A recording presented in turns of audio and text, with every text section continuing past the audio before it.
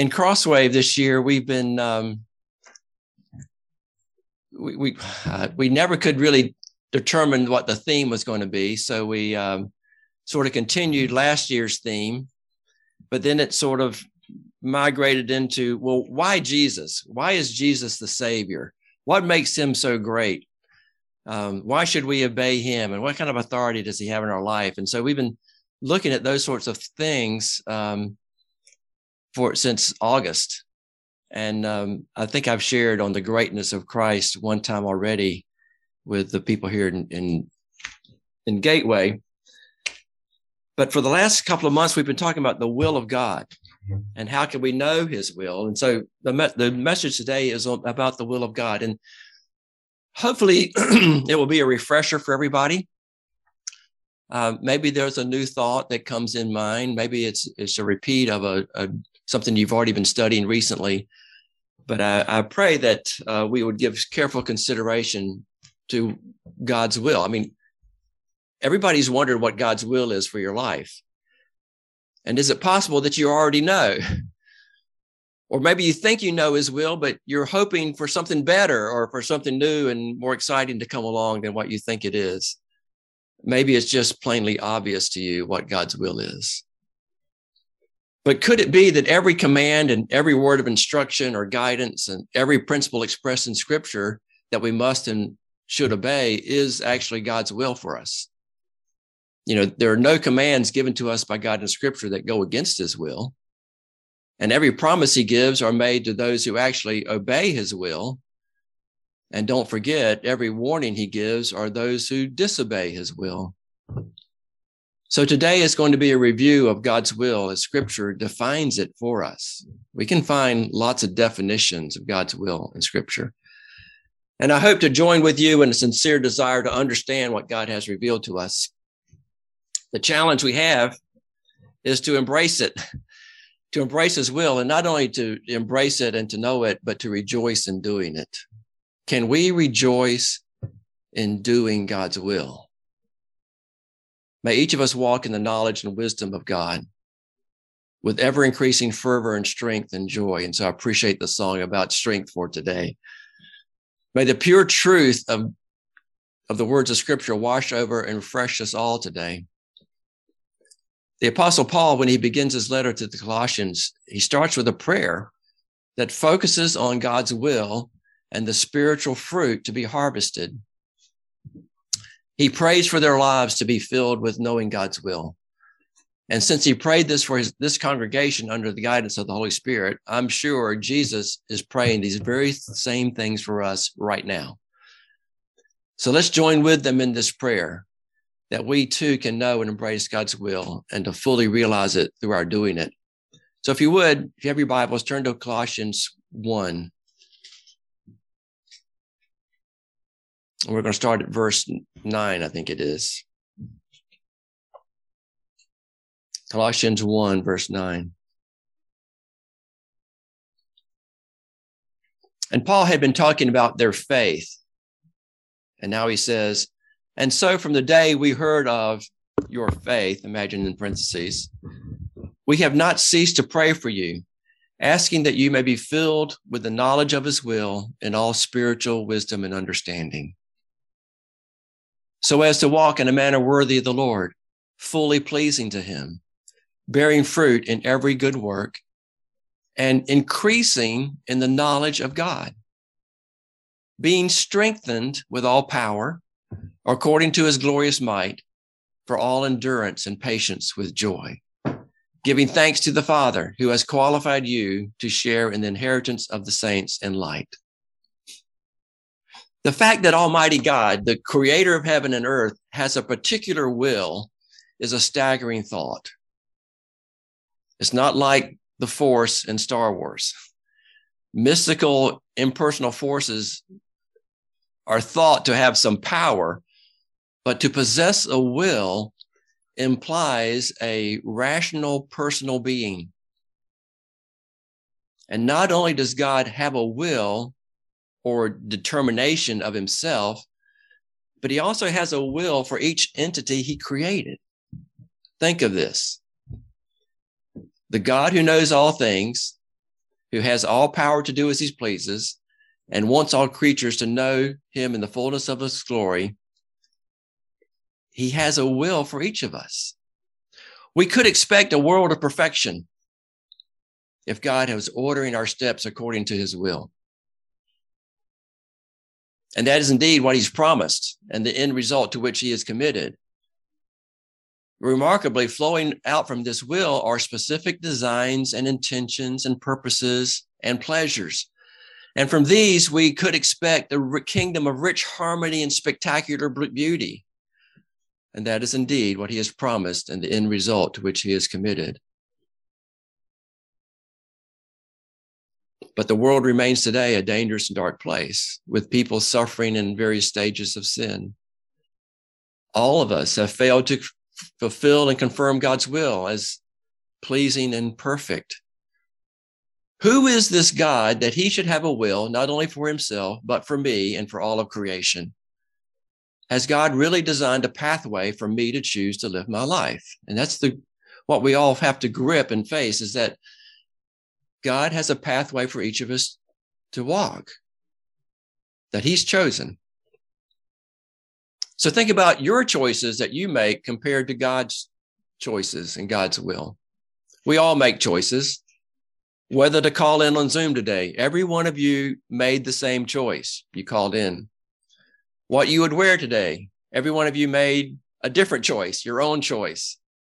What you will eat, what you will wear, these are some of the easier choices we make. Although depending on your wealth or access to goods and services, even these choices can become overwhelming. I mean, if you only have 2 sets of clothes, it's pretty easy to pick out what you're to wear. I remember one time searching through the 20-page menu at the Cheesecake Factory restaurant and being overwhelmed with the choices available to me. Sometimes decisions are fairly straightforward, like assembling a 2-dimensional jigsaw puzzle. It's flat. You just lay it out. You mix the colors and the shapes, put together the pieces, and you're all done. But of course, other things have to have happened earlier. Someone designed the puzzle, made the pieces, and gathered them all together in a box. And don't you hate it when one piece is missing? So I wish I could say that life is like picking out a little puzzle box with a picture that you like on top, ordering it online and have it arrive at your door with all the pieces already in the box. But that is not how God has ordained our lives to look. Life seems to lead us to go on wild scavenger hunts, to find pieces of information and to set goals and to seek destinations. And once we find most of the pieces, it does get a bit easier to put the puzzle together.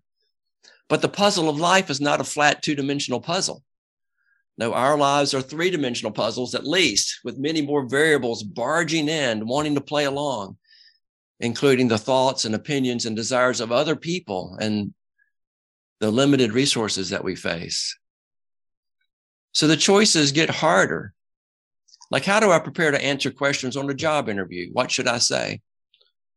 Or what should I do about my, insert a person's name here, my spouse, my child, my parent, my neighbor, my coworker, my friend?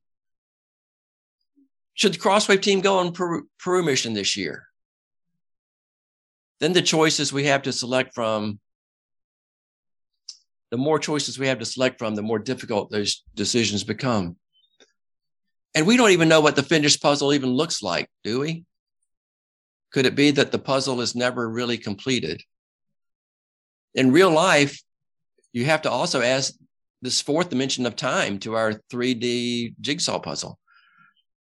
Now, that simple decision we once needed to make has been transformed into this ever-growing monster that requires different answers depending on the situation at hand at the moment the decision is needed. Frequently, what we decided yesterday doesn't seem right to us today, so we beat ourselves up over the decision. Or since we may be sure that some critical factor might change tomorrow, we worry and fret over a decision we must make today. It turns out that most people are either preparing to make a decision, or in the midst of making a decision, or have recently made a decision. And it turns out that this is what life is really made from, a steady stream of compounding choices. We wonder and worry about each choice, about making a bad choice, a wrong choice, a stupid choice, and yes, sometimes even an offensive choice. It could be offensive to our family, offensive to the public, offensive to our church. And I dread the thought, but it could be offensive to God. Yes, when you add the thought that your every decision can be either pleasing or offensive to God, well, now you have ratcheted up to the max the levels of stress and anxiety you face over choices. But this is not how God would have us live our lives, even though he knows we must make choices. So let's all take a deep breath. Think about it. God has never made the wrong decision. He has never made a bad decision, and he never will. But we certainly have. Elisabeth Elliot, when considering the reality that the sovereign God could give us opportunity and the ability to make decisions, said that next to the incarnation, quote, I know of no more staggering and humbling truth. And not just that we are given opportunity, but assigned decision-making responsibilities. Why would a sovereign God ordain by his will my participation in the fulfillment of his purposes? Think about it. Sovereign God, all-powerful, all-wise, all-knowing, calls people to make decisions that can either align with his will or disagree with his will. Can you see the privilege it is that we get to make decisions? In our decision-making, which first began back in the Garden of Eden, God has consistently called us to choose life. He says, you have a choice to obey me and have life, or disobey me and have death. He woos us and calls us and urges us with a real choice to choose life. So what is this all about? God's will and our choices? Well, to inform and guide our decisions, God gave us the scriptures and the Holy Spirit, which together provide all the primary instruction we need to live a life of godliness. So when the scriptures say, this is God's will, we need to receive and believe and live that truth with all of our heart. We need to sit down and listen and pay attention. I have 8 scripture passages that I'd like to share where God has made his will extremely clear. But let's first begin with Jesus. In John 6:38-40, Jesus says, for I have come down from heaven not to do my own will, but the will of him who sent me. And this is the will of him who sent me, that I should lose nothing of all that he has given me, but raise him up on the last day. For this is the will of my Father. This is God's will, that everyone who looks on the Son and believes in him should have eternal life, and I will raise him up on the last day. Now, we could spend a lot of time thinking about these words, but here Jesus explains that the will of the Father was to send the Son from heaven to earth to save us, not to potentially save us, but to actually rescue us, to bring us from death to life. Jesus states that his own will is to embrace and submit to the will of the Father. You know, he says this again in the Garden of Gethsemane when he says, not my will, but thine be done. So Jesus wills to lose no one the Father gives him, but to raise them all up on the last day. For as everyone who looks on the Son and believes in him will have eternal life. Since Jesus saves everyone that the Father gave him, none are lost that the Father intended to save. Since the Father's will is fully achieved, Jesus completely fulfills the will of his Father. He came from heaven not to do his own will, but his Father's will. And then the second example, Matthew 4:1-4. Then Jesus was led up by the Spirit into the wilderness to be tempted by the devil. And after fasting 40 days and 40 nights, he was hungry. Obvious, right? And the tempter came and said to him, "If you are the Son of God, command these stones to become loaves of bread." But he answered, "It is written, man shall not live by bread alone, but by every word that comes from the mouth of God." Now, the word will is not used in this passage. But let's think about it. This testing by the devil immediately follows the baptism of Jesus, where the voice from heaven said, "This is my beloved Son with whom I am well pleased." So what is the first waves of Satan's attack? Is to try to negate God's word by seeking some external sign. He says, if you are the Son of God, which the voice just told us, then give me this sign. Can you visualize if Jesus would have entertained the thought of turning stones to bread? You can't imagine how hungry he was. He had the power to do it. What stopped him from doing it?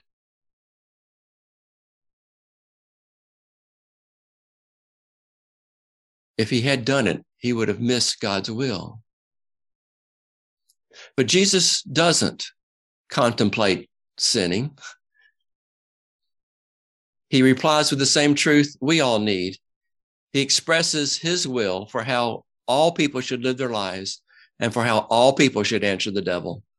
We shall not live by bread alone, but by every word that comes from the mouth of God. Although the word will is not used here, it is certainly God's will for his word to give us life. And we can see that written clearly in the scriptures. The third example in Matthew 6, this is part of 8 through 10. And this is when Jesus is teaching the multitudes to pray. He says, "For your Father knows what you need before you ask him. Pray then like this: Our Father in heaven, hallowed be your name. Your kingdom come, your will be done on earth as it is in heaven." Look at this. Jesus teaches everyone to pray by declaring that God's will is to be done on earth, just as his will is done in heaven. You know, I've thought about, that's why there's no crying in heaven, is because God's will is always done there. That's why there's no disease or sickness, because God's will is done there. Jesus desires for his will to be done on earth and teaches us to pray accordingly. Jesus had it recorded for all who had ears to hear, so that all with ears to hear could understand and obey. May your kingdom come, may your will be done on earth as it is in heaven. He's talking to us. Please also see that just before Jesus taught the multitudes how to pray, he tells them that their heavenly Father already knows what they need before they ask. Can you imagine going to the store, you walking in and there's a storekeeper, and he already knows what you need before you even ask him? Well, what would you tell him?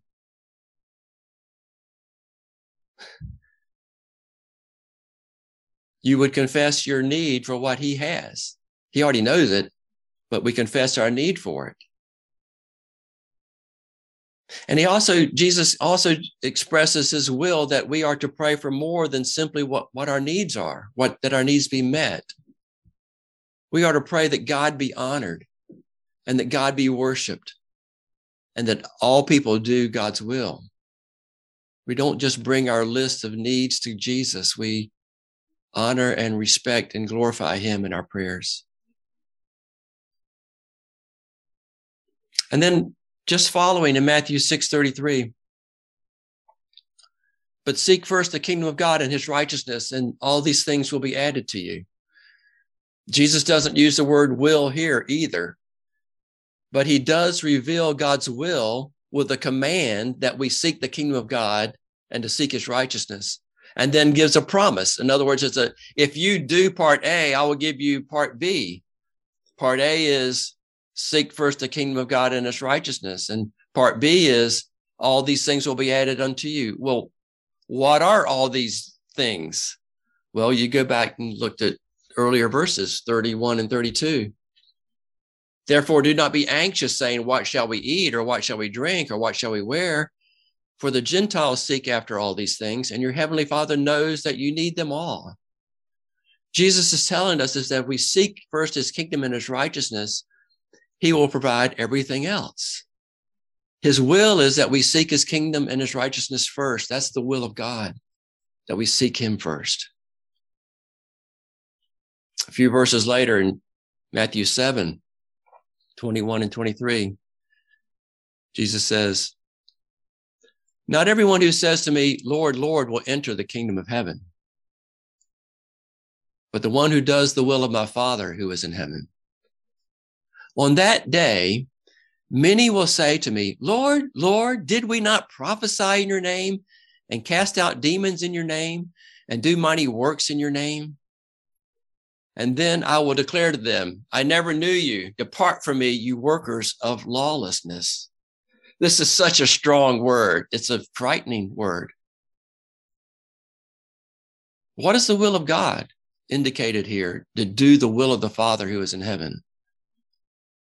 Well, it must be the same will as described throughout all the Bible, to walk obediently in truth and humility and mercy and justice. And along with it comes this fierce warning. God warns that God's will must be done, not just talked about. Fruit must be grown, not just signs displayed. God's will must be sincerely believed and trusted, and obedience flow from a born-again person who abides in Christ. Maybe you've only considered the flashbang of serving God and never the substance of it. But this is not to be. God is to be known and loved. So to whom is Jesus speaking here? These workers of lawlessness. All people who falsely call out to God in pride or hypocrisy, who say one thing but do not love or cling to or follow God. Then we turn to Ephesians chapter 5, 15 through 20. Look carefully then how you walk, not as unwise, but as wise, making the best use of the time, because the days are evil.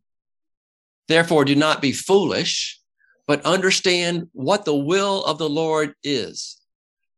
And do not get drunk with wine, for that is debauchery, but be filled with the Spirit, addressing one another in psalms and hymns and spiritual songs, singing and making melody to the Lord with your heart, giving thanks always and for everything to God the Father in the name of our Lord Jesus Christ. I think Randy recently read this verse from his prayer this morning. You know, Paul helps us understand several specific aspects of God's will, very specific aspects of his will, with 3 don'ts. Do not walk as unwise. Do not be foolish. Do not get drunk. And with 7 do's, I think it is. With wisdom, look carefully how you walk. Make the best use of your time. Seek to understand God's will. Be filled with the Spirit. Speak God's words. Sing and make melody with your heart, and give thanks always and for everything to God the Father in the name of our Lord Jesus Christ. You know, that's quite a descriptive add-on to give thanks always and for everything to God the Father in the name of our Lord Jesus Christ. That's very specific as to how and why and to whom we give thanks. What he's saying is, let your heart sing with melodies of praise and thanksgiving to God.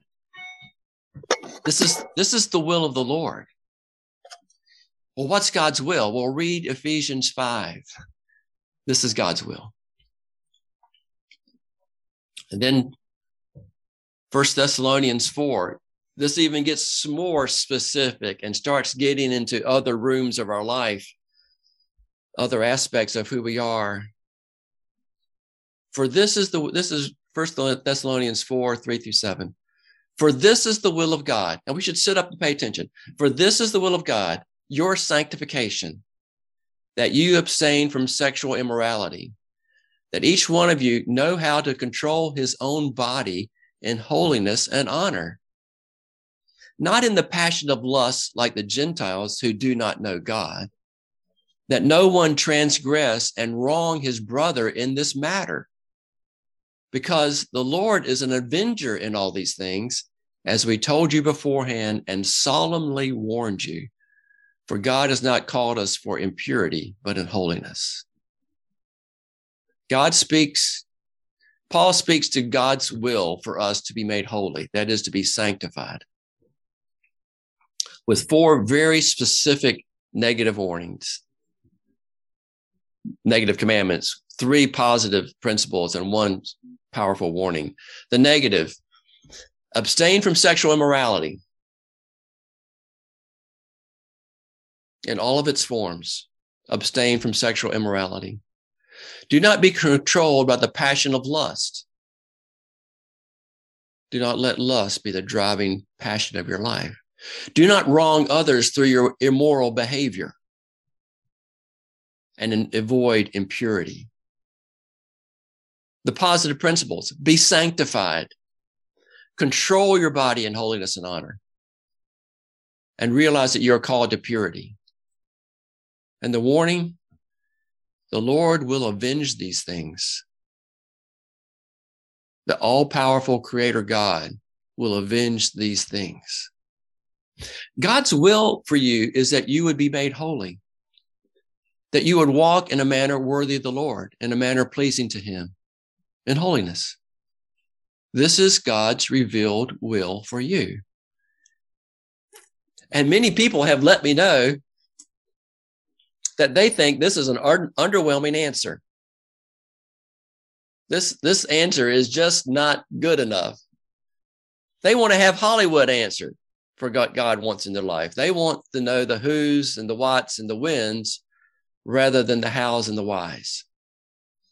But I'm telling you, God's answer is better than the Hollywood answer, because God wants you to be made and crafted into his image. God wants to make you ready for heaven. And he knows what it takes to bring this about. Therefore, this is his will for you. It's better than the Hollywood answer. Believe it or not, God cares more about how you live your life than you do. But more than that, he wants you to trust him to live your life in the manner he has revealed, and to leave all the crystal ball aspects of your future to his good and perfect hidden will to bring about in his good and perfect time. You see, everybody wants to know what job they're going to get, where they're going to live, who they're supposed to marry, da-da-da. But God has not revealed those things. Those are hidden. What you would need to find out that is to believe in some crystal ball. That's what King Saul did when he went to the fortune teller. God condemns that. You don't need a divining rod. Trust God. Certainly, he's wired you with certain gifts. He's given you particular abilities that will shape, that you will want to do what his will is for you. Just learn from him and let his word watch over and cleanse you. So I want to end where we started with Colossians 1, 9 through 12. And so from the day we heard, we have not ceased to pray for you, asking that you may be filled with the knowledge of his will in all spiritual wisdom and understanding. Paul was praying. In fact, Paul said he never ceased to pray that the people in Colossae would be filled with the knowledge of God's will in all spiritual wisdom and understanding, so as to walk. And here's why, and this is what the will is: so as to walk in a manner worthy of the Lord, fully pleasing to him. God's will for you is that you walk in a manner worthy of the Lord, fully pleasing to him, no matter what your occupation, no matter where you live. God's will for you is to walk in a manner worthy of the Lord, fully pleasing to him. And if you do, it will bear these results. You will bear fruit in every good work. You will bear fruit in every good work. And you will be increasing in the knowledge of God. You won't be going backwards. You won't be steady state, but you'll be growing in how well you know God and you know his ways. And then you'll be strengthened with all power. Now you'll be strengthened. And then he says all power, which is a pretty descriptive word when you attach it to power, all power. But then he talks about the extent of the power. He says, according to his glorious might. Well, how much power is that? All power according to God's glorious might. And then he refers back to the strengthening when he says, for all endurance and patience with joy. If there's anything we've needed during COVID, is endurance and patience and joy. You see, this is God's will, that you walk in a manner worthy of the Lord, fully pleasing to him, being strengthened with all power according to his glorious might for all endurance and patience with joy. God knows that we need these things before we ask. And Paul prays this, that we might be strengthened. And then it's almost like the capstone here, giving thanks to the Father. So many times you'll see giving thanks is part and parcel of any prescription in the scriptures. We give thanks to God. Giving thanks to the Father who has qualified you to share in the inheritance of the saints in light. You know, inheritance is a pretty neat thing. Maybe you've received an inheritance, maybe you haven't. There's nothing you did to receive that inheritance other than to be born, to exist. And God has qualified us to receive in the inheritance of all the saints. You're qualified. You will receive an inheritance from God in Christ. So we give him thanks. Why should we not give him thanks? So, do you want to be filled with the knowledge of God's will?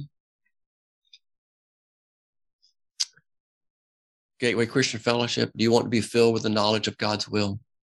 You can be. Search the scriptures. Gateway Christian Fellowship, do you want to find all spiritual wisdom and understanding? You can grow in this area. Put into practice what you have learned when you study the scriptures. Set your mind to put into practice what you have learned. Are you walking in a manner worthy of the Lord, fully pleasing to him? You know, God knows our weaknesses. He knows our frailties. It first begins with a desire, a hunger to walk with him. And the mere thought that you would have a desire and a hunger to walk with him is a sign to you that God is at work. So hunger for him. Are you bearing fruit in every good work? Well, if these other things are working, then yes, you are. You will be. You can be. Are you increasing in the knowledge of God? Are you being strengthened with all power to have endurance and patience accompanied with joy? You know, the staggering thought that God would call imperfect people to be transformed, to conform to his perfect will and make decisions and choices that would honor him. Such a blessing and an honor and a privilege to each one of us. So my prayer is that your desire for Christ, your trusting in him, would fuel your prayer and your devotion and your service and your worship. These things are for you because this is God's will for you. This is God's will for you. Pray with me if you would. And Jason, if you've got one more song, that'd be great. Lord Jesus,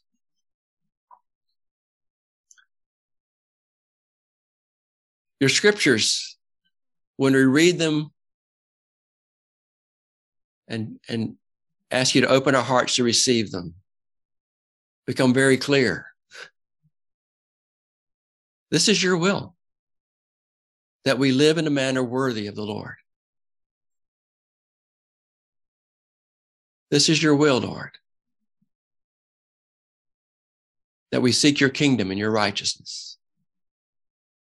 This is your will, Lord, that we pray for your will to be done, that we yield our will to your will. Lord God, would you establish your will among us and help us to grow? Lord, help us to grow in the knowledge of God. Help us to grow in wisdom and understanding. Help us to grow, Lord, in obedience. Help us to grow in strength and endurance and joy. Help us to grow in giving thanks, Lord. Help us to grow, Father, in all the ways that would prepare us for heaven. And Lord, we yield to you all of the whos, whens, and wheres of your will. Help us, Lord, to yield these things to you. With that said, Lord, we ask you to guide us, to compel us, to impress upon us, to call us, Lord, and to make it known to us the direction we should go. We pray this in Jesus' name. Amen. In preparation for the message today, I thought, well, I'll just look up the phrase inquire of the Lord or inquire of God. And so I did in the scriptures and, in the concordance. And I think there's 30 times inquire of God or inquire of the Lord came up, all in the Old Testament, all of them. And then I looked up, well, sought the Lord. Somebody sought the Lord about another 30 times, all in the Old Testament. And I was saying, well, Lord, did something happen when the Holy Spirit came and the New Testament was written that no one in the New Testament inquired of God in the same way as in the Old Testament? You do tell us many times in the New Testament to seek the Lord. And so, Lord, I just thank God that by giving us completing the scriptures and by giving us the Spirit, the way which we seek the direction and counsel of God is different. There's something different about it. I can't put my finger on it quite yet, but there's something different about it. How we're to live is certainly taking the first place of the will of God, how we are to live. And all of the whats and wheres and whens, we are to trust to God. You think about Paul having a dream about come over to Macedonia and help us. I mean, God directed those steps, and there's lots of very supernatural events in the New Testament. But I just pray that God would show us his will in terms of how we are to live and that we might walk in a manner worthy of the Lord. So with that said, Jason, I'm going to let you lead one more song here if you would. Thank you.